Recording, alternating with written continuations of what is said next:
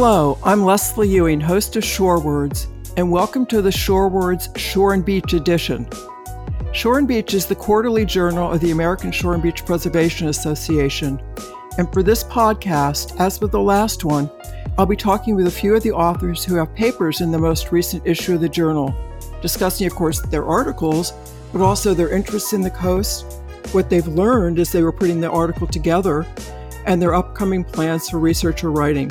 Today, it's my great pleasure to talk with Melody Grubbs and Karina Johnson about the paper they co-authored with Phyllis Griffman called Planning to Adaptation, Informing Regional Nature-Based Adaptation to Improve Coastal Resilience in Santa Monica Bay.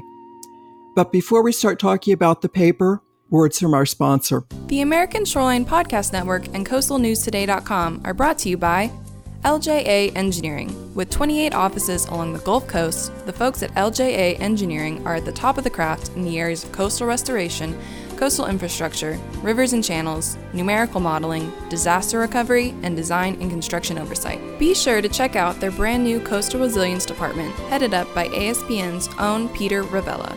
Find them at LJA.com. Coastal Transplants. Coastal Transplants offers high-quality native and wetland plants, extensive agricultural and horticultural experience, and the skilled and respectful crews to get your project built. Make Coastal Transplants your one-stop solution for restoring the dune and wetland ecology of your home or barrier island. Learn more at coastaltransplants.com. Dune Science Group. Did you know that fiberglass is one of the strongest and most durable building materials in the world? That it is resistant to deterioration caused by UV light and salt water? Well, the Dune Science Group does. They offer a full slate of solutions for dune walkovers and boardwalks that are made of fiberglass and built to last. They handle your dune walkover project from beginning to end, including permitting, design, and construction of the strongest and most durable dune walkover on the market. Learn more at dunesciencegroup.com. And be sure to subscribe to the Coastal News Today Daily Blast newsletter at coastalnewstoday.com for daily updates on the events and news that shape the coastal discussion. Want to support the discussion and promote your company? We have sponsorship packages available now. Email me to learn more at chloe@coastalnewstoday.com. That's CHLOE@coastalnewstoday.com. Hope to hear from you and enjoy the show. So Karina and Melody, thank you so much for coming on Shorewords today to talk about your paper. And I certainly want to get to the paper and some of your work on it and your lessons learned from it. But before getting there, I'd like it if you could talk to me a little bit about your backgrounds. I know you've both done a lot of work within the Santa Monica Bay area and been looking at the use of dunes for shore protection and just their enhancement of the habitat within the area. So, Karina, if you could start, could you tell us a little bit about your background? Absolutely. I'm the science director with the Bay Foundation and the director of programs for Loyola Marymount University's Coastal Research Institute. I'm a marine biologist and I've been with the Bay Foundation for about 12 years. I've always been interested in the intersection between science, applied science, and sort of meaningful on-the-ground change. Lately can add in a sprinkling of policy on top of that. But what that means, my work at the Bay Foundation has spanned everything from research and restoration projects from wetlands to dunes to coastal beaches. And the last 5 years, I've had a focus on coastal resiliency and living shorelines and using these nature-based solutions to try to help protect our coastlines from sea level rise. Great. You seem perfectly situated for dealing with the issues that some of the many issues that Santa Monica Bay is going to be facing now and into the future. And Melody. Hi, Leslie. Hi. So Melody Grubbs. I'm with USC Sea Grant. Previously with the Bay Foundation and worked alongside Karina on some of these early living shoreline projects. My role now is primarily working with coastal communities to ensure they have the best available science to plan for and adapt to sea level rise projects. And so, work with a lot of local municipalities, different agencies, and also reaching out to a variety of coastal communities in the Southern California area. Great. So your paper spans a huge part of projects. You go from the planning to actually the adaptation and the implementation of some of the regional-based adaptations that are available. And it's a huge topic that you've managed to concisely put into a reasonably short paper. But I know that in writing papers, at least when I write a paper, I find that I'm kind of learning while I'm writing, because in sitting down to write about the process, about the lessons learned, it suddenly coalesces in my head a little bit more what actually was going on. So what were the big things that you wanted to focus on in writing the paper? And I'll start now with Melody. What did you want this paper to really convey to folks who are going to be reading it? Well, planning for sea level rise and developing some of these adaptation projects can be really complex. There's a lot of moving parts, from the science that's being developed to how that science is being translated, and to what kind of solutions or steps the community is looking for in terms of the vulnerabilities they're facing today and into the future. And so what we were looking for was really a kind of a paper that described the process of getting from point A to point B, and not necessarily a blueprint per se, but something that kind of put all the pieces together to begin to understand the complex steps needed to plan for sea level rise. It sounds like you've got a friend in the background. I do. I would only say that you really go from point A to point F or G or something. You've gone through a lot of steps in your discussions in the paper. Karina, what part of those steps did you find most challenging to work through and then to write about? Sure. This was a really interesting collaborative experience, and I completely agree with everything that Melody was saying, but also you, Leslie, when you were saying you kind of learn as you go along. I think we had some really interesting discussions about what the key takeaways from these recommendations would be about this process. And our hope was that we were sharing a little bit about our journey, but also that it would be replicable and translatable to other folks in other parts of the US and world who are looking to try to utilize science-based tools, stakeholder engagement, different communication strategies, and start trying to move towards nature-based solutions or implementing coastal resiliency projects. Some of my key takeaways, I think, from the process and hopefully highlighted in the paper are really that communication and collaboration is key. Stakeholder engagement early and often is also essential, and to stay flexible with some of these opportunities, especially if you aren't locked down into a particular pattern already. There's a lot you can learn from the process itself. And then really lastly, that small scale projects, such as the Santa Monica Beach project talked about in the paper, can really roll up into having huge impacts and set the stage for some of these larger scale resiliency efforts. Definitely they can. And they're the sort of the things we look to say it can be done in Santa Monica Bay, and look at what other opportunities there are elsewhere to take this very urbanized shoreline. I mean, you've got some challenges working in Santa Monica Bay with the millions of visitors who go by every day, but it's also a great opportunity to have it as a learning experience. So I guess, Karina, just because this is more your effort, how have you found people responding to the project that you've installed in Santa Monica Bay? What do people say about it? We've really been inspired by the level of support and positive outcomes and positive engagement from the community. Really starting from the beginning, we had City of Santa Monica as a really important key partner in this beach restoration project. And we had a lot of opportunity to kind of explore some of the ideas with them, and then target individual stakeholder groups who were already working or utilizing the area, and then conduct this kind of broader stakeholder outreach and opportunity. So I think there was some interesting challenges that came up along the way. And I'll never forget our very first public meeting, and Melody and I were there, and we were presenting about the project conceptually before really intensive planning had gone into the stage. And there was a general support from all of the stakeholders, and one particular resident asked how she might stop the project.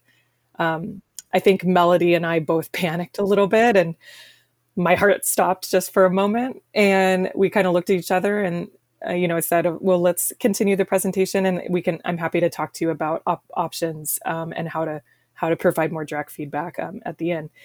And then once Melody had clicked through to the slides about the pictures of the photographs of the plants that we were going to plant and seed on site, one of which is on the cover of Shore and Beach, the woman stood up and said, "Let's make it bigger." And of course, Melody's and I's heart started beating again, and then it was good from there.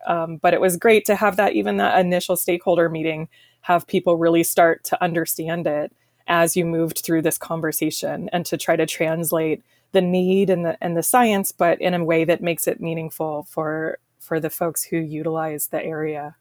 And so I think we've been very happy. I think some people maybe interact with the site differently. A lot of people kind of pop onto the site, take a picture by a dune and a plant, and then kind of pop off. We have other residents or members of Audubon Society who go there specifically to birdwatch. We have groups of school children and other tours, Girl Scouts and Boy Scouts who go to learn about these types of systems as well. We've been very happy with the community response. Yeah, I've been to see it. I think it's a really interesting area, and it's such a contrast to the flat, groomed beach right next to it. It's a nice contrast. But Melody, I know you've been very involved in the monitoring. So what is it you actually are doing for monitoring the site, and what type of lessons do you hope to learn out of the work you're doing? Yeah, so part of the site design was to include a really robust monitoring component. And that was because it was really the first kind of nature-based style adaptation project directly related to, evaluating the effectiveness against sea level rise and coastal flooding in the area.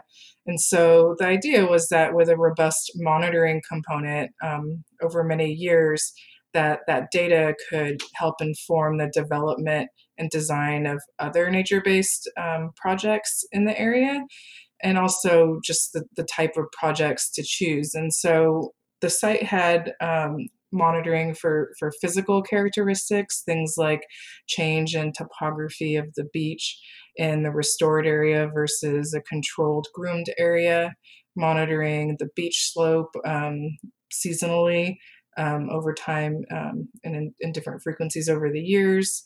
Things like monitoring wrack cover that would wash up on shore, the vegetation cover to see how the vegetation was doing, and to be able to tell if the site needed some adaptive management or if the site was self-sustaining, meaning that the seeds that were planted during the implementation were now growing and self-sustaining by flowering and seeding the site over the years, which is what the data has shown.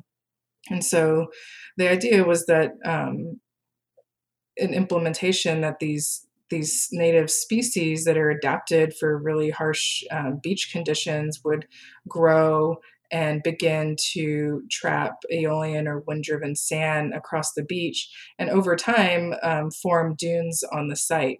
And so all the monitoring data suggests that that is naturally occurring without any any physical movement or physical movement of sand that we're moving. So it's happening naturally on the beach.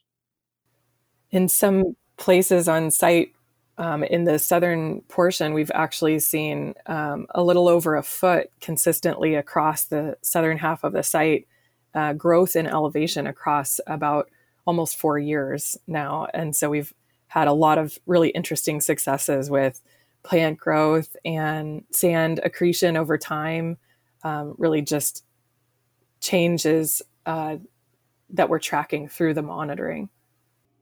That's a lot of sand to accumulate. And it's a good story. It's what you want to see happening. But Melody, in putting together the monitoring plan, did you have success criteria you wanted to work toward, or was this such a new project that you wanted to just kind of look and see and figure out what was going on? Yeah, Karina can jump in here too after me. But when we put the monitoring plan together, and there was all these different components, we wanted to be comprehensive enough that we could answer some of the questions like, will dunes form naturally on a beach that has been historically groomed for decades? Things like monitoring the type of plant species that we planted and seeing if anything else came up, because something else did come up, and including one potentially rare variant of coastal species of woolly heads. And so putting the monitoring plan together, there was an idea that we wanted to see dunes grow. We wanted to see the vegetation that we seeded grow and begin to create dunes. But there was not necessarily specific success criteria, except that there was constant monitoring to inform any type of adaptive actions that may arise from this project. Great. And I want to jump in, Karina, before you go again, but just for folks listening to this, grooming might not be a term they're familiar with. They may think it means combing your hair or brushing your teeth, and that's not what we mean for beaches. So do one of you want to explain that? Sure. This is Karina. Grooming is essentially using giant mechanical rakes to flatten and rake across the beach. This is done for a number of reasons. In Los Angeles, we have these big, wide, flat, large areas of beach for recreation. And so they're maintained in that way to be consistent, kind of looking for recreation purposes for visitors, and also to remove some trash that might accumulate over time. But it also flattens any dunes that start to form naturally and removes any vegetation or kelp that might wash ashore as well. That practice is done usually on a daily basis in the summer and a few times a week in the winter across Los Angeles. And do you also want to talk about the success criteria and the performance of the dunes more? Sure. Just briefly to add to what Melody was saying, I think because this project was essentially experimental, it was the first one of its kind in our region. We didn't want to make assumptions on what that success might look like. Really, we were just trying to assess whether or not dunes could form naturally, would form naturally, would plant recruitment be successful, would the seeds even germinate after, like Melody said, decades of grooming. The answers to all those questions are really useful in informing other projects as well. The short answer is yes, plants can grow on the beach in Los Angeles, and dunes will form behind them and associated with them. So we're really excited to use that project to inform science-based information and monitoring for other projects as well. Aside from one of the success, like I wouldn't say success criteria per se, but moving aside from some of the physical monitoring parameters and going back to that first stakeholder meeting, where we had someone not sure if they wanted the project and ended up wanting it to be bigger.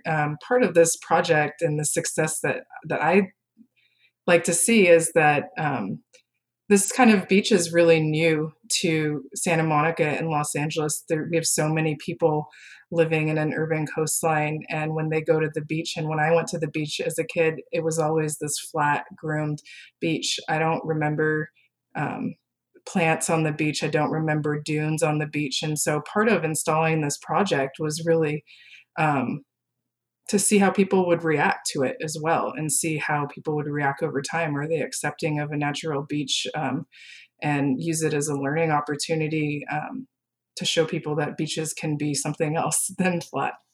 An opportunity for a new type of educational experience. Definitely. Do you have any count about the number of students who've been through unorganized tours? Oh gosh, not off the top of my head. I know that in the early years of the project, we were taking groups out about once a month, and they were everyone from Audubon Society to school groups to Girl Scout and Boy Scout groups. The U.S. Environmental Protection Agency came out for a visit. So a number of different partner groups. And most recently, we had a Girl Scout troop who was really interested in becoming the stewards of the site themselves and starting to lead tours. And so we were training them to be docents essentially for the site. Unfortunately, with COVID, that plan got pushed back in time a little ways. Yeah, I've also seen it incorporated, or we've had students from UCLA or geology classes visit the site, and also the sites had a lot of interest with researchers in the local universities, also within the Coastal Research Institute at LMU. That's right. We've had a number of students do really interesting research projects. Actually, we have 4 students from LMU's Coastal Research Institute who will be presenting at the American Shore and Beach Conference in October. Great. Hopefully people will pay attention to their papers and learn something about this. There's a quote by Elizabeth Rush that I just really like. It comes from her book, Rising. It's that sometimes the key arrives before the lock. And it seems like your project is the culmination of a lot of keys coming in and maybe a couple locks or two being identified. But what were the things that were already available to you that made it possible to go ahead and do your project? And what was, are there some ideas you have about those things you didn't know you were going to need until you started putting things together and suddenly you found them? Yeah, so I think for me personally, a lot of the experience in trying to put a project like this together, because it was nature based, was working in restoration at the Nipomo Guadalupe Dune complex up north. And so being familiar with some of the restoration practices there, the types of plant species, having an amazing network of scientists like Dave Hubbard and Jenny Dugan to help inform the project, as well as other scientists. And so I think collectively that really helped design the project and put things in place to implement. I totally agree with Melody. I would add potentially other important keys would be, or tools are some of the science-based tools, like the Cosmos, Our Coast, Our Future, Sea Level Rise and Coastal Storm Modeling program, where you can use the interactive online tool to view and visualize where sea level rise will occur. I think the opportunities that came out of the conversations that Adapt LA and Sea Grant had with some of the local community members, like City of Santa Monica, encouraged this conversation about visualizing sea level rise and what that meant for the community, and being able to see it and begin to understand how to start adapting and planning for it. And then, of course, partners, collaborators, expert external scientists, like the folks that Melody mentioned up at UCSB, are really vital to the success of the project. And so we're really grateful to everyone, and especially to be able to implement the project, to City of Santa Monica and California Department of Parks and Recreation. And I would also suggest that you and your other co-author, Phyllis Griffman, have developed a great network over the years of people to go to ask questions of, to ask help from, to bounce ideas off of. And it's that network that you've acquired over your many years in Santa Monica Bay area, many years working in this field, that is also a huge part of being able to pull such a big and complex project together in what seems like no time at all. So it's that also that stakeholder engagement that you've done throughout your careers that's so it comes to the fore when you need to really get those stakeholders engaged. They already trust you some and they're ready to come and listen and be involved. But now the actual cover of Shore and Beach this issue is one of the photographs that you provided, Karina. Do you want to try and give people a visual idea of what that cover looks like? It's such a great, it works so well as a cover picture. Sure. We love this photograph. This is a photograph taken at the Santa Monica Beach restoration site. It's facing north towards Malibu from about the southeastern edge of the project area. And you're looking at a field of really beautiful yellow beach evening primrose. And in the way background, you can see some of the larger dunes that are starting to form. There's a sort of a line of lighter colored sand. The area that the photographer is standing on in particular has been some of the most growth of sand. And that's, I think, largely based on the predominant wind direction. But we hope everybody can get out to see it themselves. It's in Santa Monica, just north of the Annenberg Community Beach House. It is open to the public, and you're welcome to view and interact with the site. You may even see some western snowy plovers. See them, but don't go chasing them. They're adorable. Yes. So I know that this is just one of many things that both of you are doing. And so, Melody, what are you up to these days now that this project is somewhat complete and you're going out and doing the monitoring? What's your next big effort? Well, you mentioned that quote, sometimes the key arrives before a lock. And I think, this project, if you take a step back, was somewhat of a key because we had approached a lot of different organizations and cities when we were developing this project, trying to, just get a pilot project on the ground.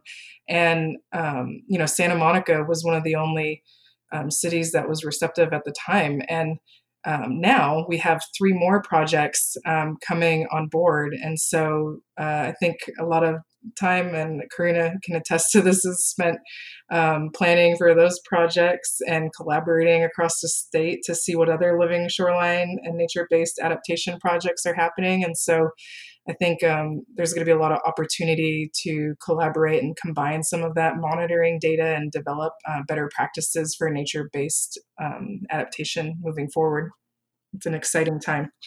It is, and it's certainly something that is really needed. So I'm glad you're talking about it, and I hope you think about writing it up so that you can share it with others.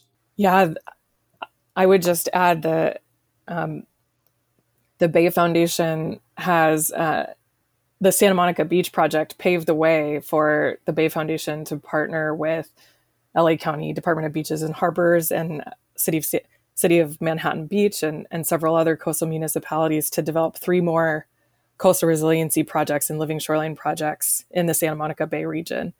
So this project has been really successful in kind of setting the stage to start taking some of these lessons learned and recommendations and really applying them even ourselves and turning them into these new projects. There's the Los Angeles Living Shoreline Project, the Malibu Living Shoreline Project, and the Manhattan Beach Dune Restoration Project, all coming to a shore near you. So you two have found sort of a niche industry for yourselves for the next couple of years of being the go-tos for living shorelines. That's great. I mean, 10 years ago, who would have thought that would even be a one-time effort, much less you've got 1 project under your belts and 3 more underway. We're always looking for more collaborators and partners. Perfect. Then finally, I'm wondering what your favorite beach is or beach experience. And so, Karina, are you going to be loyal to your Santa Monica Bay Foundation and stay there? Or are you going to go outside the norm and go outside of California even? Where are you going to talk about?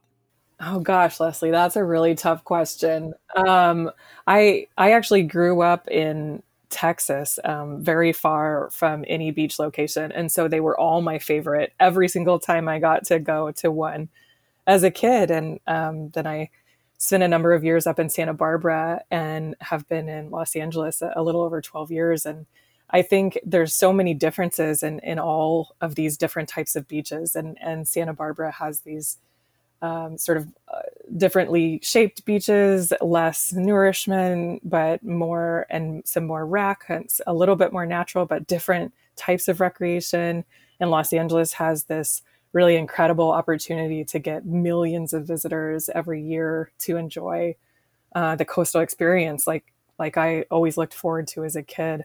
I do have to say my favorite beach is still Santa Monica Beach because of the restoration project, and mostly because I just love to see people interact with the site and be surprised when they see plants there. We see surfers that kind of go out of their way to just walk down the path in the middle of the site and look at the plants and stuff. And it really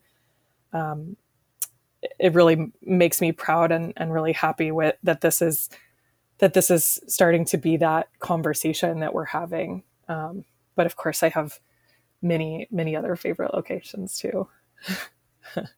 And Melody, what's your choice of either beach or beach experience?